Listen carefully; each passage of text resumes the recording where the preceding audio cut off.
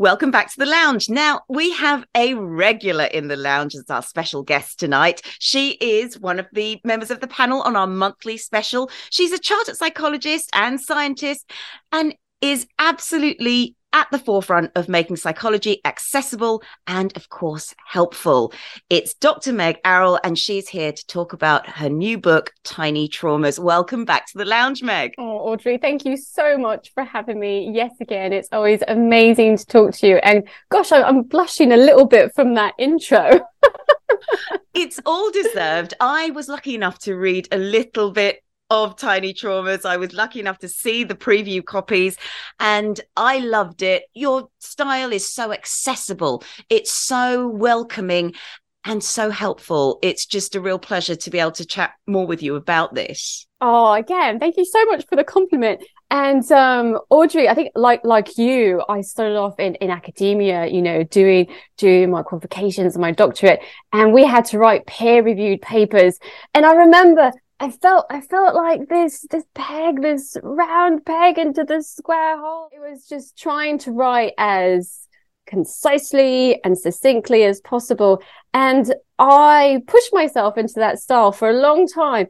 And I've had to unravel myself a little bit in terms of writing a book like Tiny Traumas, because my goal was that it should feel like, or it'd be amazing if it felt like someone was sitting with me in my consultation room or out with me on an eco-psychology walk and talk. So I really do hope that it does feel like that. Very much so. So you've touched on this already, but what is the inspiration behind Tiny Traumas? Because the concept that you talk about is really important. Yes. So tiny traumas, or rather tiny T traumas. So we know a lot about big T traumas. So that means the capital in traumas.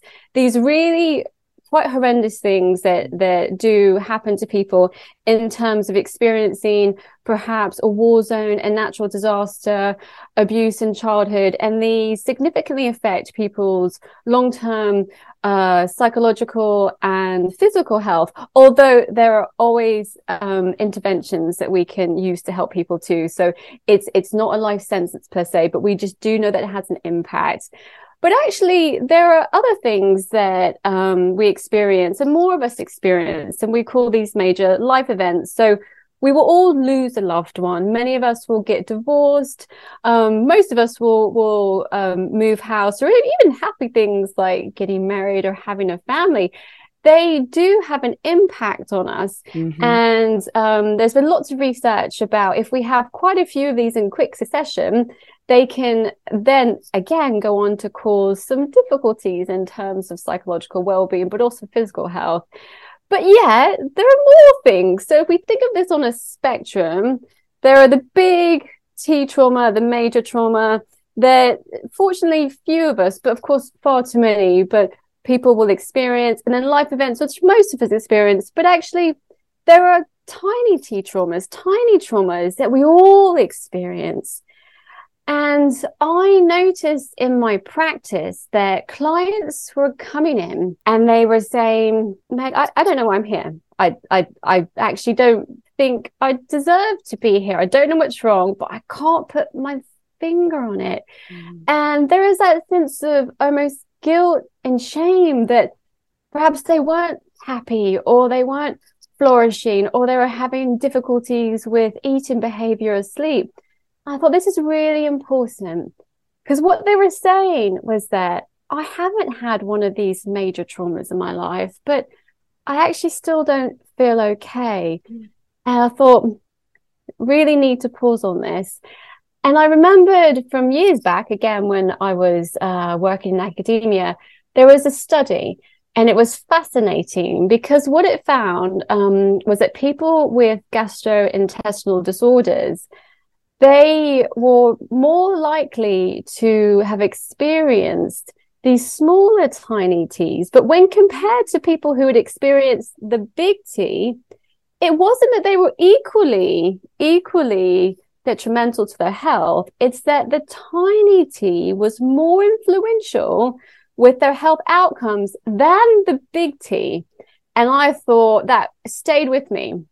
So I read that, I don't know how many years ago, say, at least 15 years ago. And then when I saw this happen in my clinic, I was like, we need to move on to a more nuanced type of discussion around mental health, because we've come so very far. But there's this whole raft of people who are in this gray area between mental health and wellness and some difficult mental health problems and psychological unease. Yes. And that is really interesting, because in the same way as they say that when you have a physical issue, it's visible, it's in a way easier to treat because it follows a pattern, whereas a mental health issue, it's less easy to treat. But even then, when you're talking about these big T traumas, you've got a situation where people kind of have a better understanding of it because more people have been there. But the little T traumas, that can be, I guess, it might be something that's meaningful to you, but may not be for me. It might be a series of things. And that's really fascinating. Audrey, that is absolutely the point. So the other important point with tiny T trauma, is that one instance, one occasion of perhaps something like a microaggression, perhaps feeling humiliated, maybe ghosting, some other of these kind of negative experience like breadcrumbing and all these things that we're talking about now. One experience may not impact you, but it is the cumulative effects of all these different types of tiny T over time and are sweeping them under the carpet. Yes. And really just having perhaps a little bit far too of a keep calm and carry on sort of attitude around it. And because what happens then, we lose the opportunity to develop coping skills if we tell ourselves these are unimportant events. Yes. So the cumulative effect, but also because it is this combination of tiny T's, we all have our unique constellation of tiny traumas in our lives. So if you only choose one, and then compare it with someone else, well, that may have impacted you significantly in the context of the rest of your experience. Another person could have the exact same experience, but because they are not you, they don't have your history, they don't have all the things that make us who we are, it may not have even touched them. It may not have had any impact at all. So us understanding that something that impacts one person may impact another person in a different way or not at all is a very important message I want to get across about tiny T.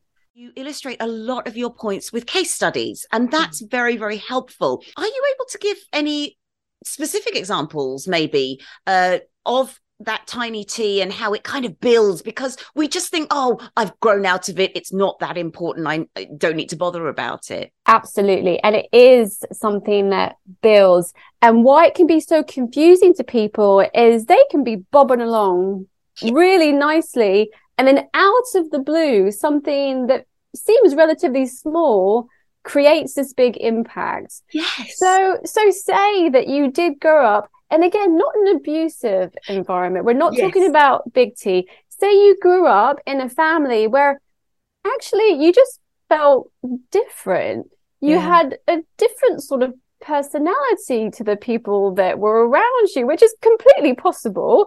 Or you felt like the black sheep, but you went off and, as you say, perfectly okay for a long time.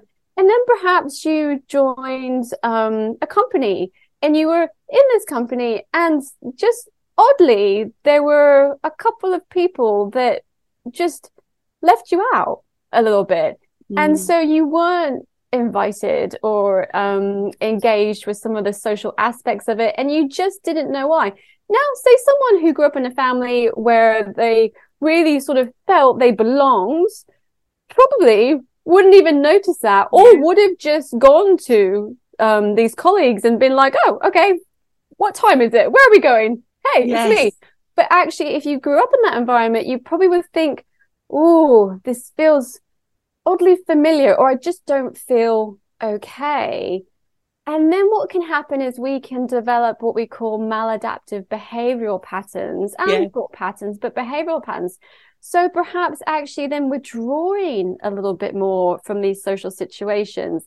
And as you say, perhaps when we withdraw, turning to food for comfort because it's so immediate, the sort of impact, the physiological impact that energy dense foods have on us, it does make us feel better. And then getting into a little bit of a cycle where you don't really socialize at all anymore. And again and again and again. But looking at it and thinking, God, that really wasn't a big deal. It happened at work. Why do I feel this way? Because we're not connecting the dots. When we start to connect those dots, it starts to make sense and it validates people's emotional experience.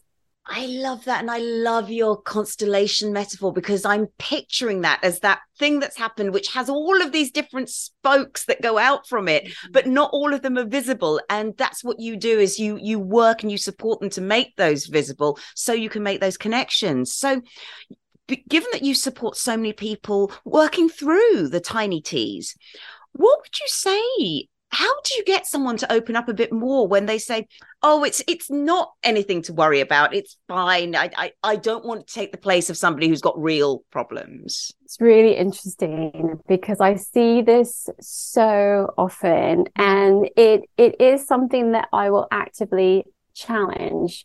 So first of all, if a client is concerned about taking the place of someone else, we do know when our psychological well-being is robust, we're actually available to help other people more. Yeah. So by nurturing ourselves, by working on our own, what I call the psychological immune system and having this really strong and robust psychological immunity, we are then able to give more, to help more, to be more compassionate.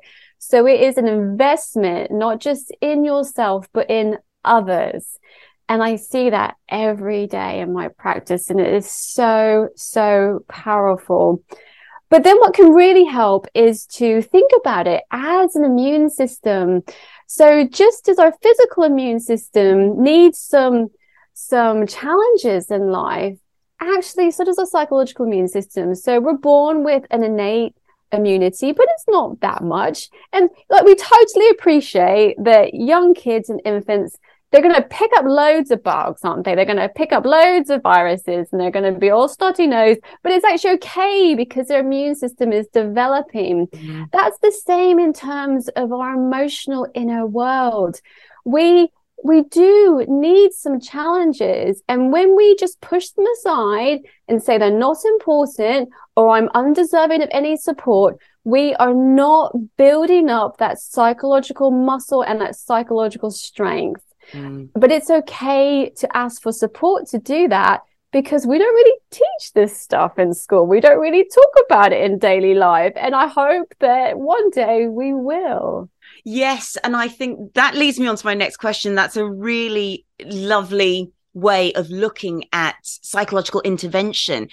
And you yourself, you're so approachable. You've got a wonderful chatty style, which you use in the book, which I love, because that really helps people connect with what you're saying, understand it better, be able to act on it. And it goes a long way to dispelling some of these myths we have about therapy and the head shrinker and the formality of it all, because it can be quite frightening to a lot of people. So can you tell us how therapy really as an intervention can be generally so helpful, as well as the fact we haven't learned it in school, so it doesn't hurt to have that opportunity?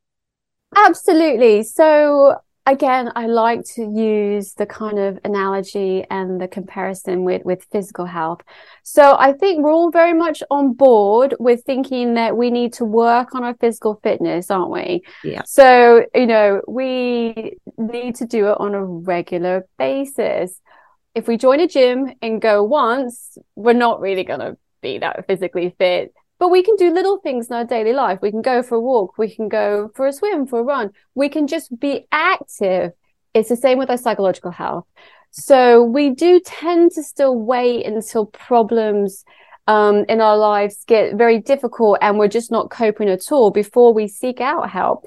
I would like us to be able to work on our psychological fitness before it becomes problematic. And that's kind of a big macro issue in terms of our healthcare system as well, that we only really serve people who are very, very unwell, unfortunately. Yeah. But there are things that we can do all the time, every day.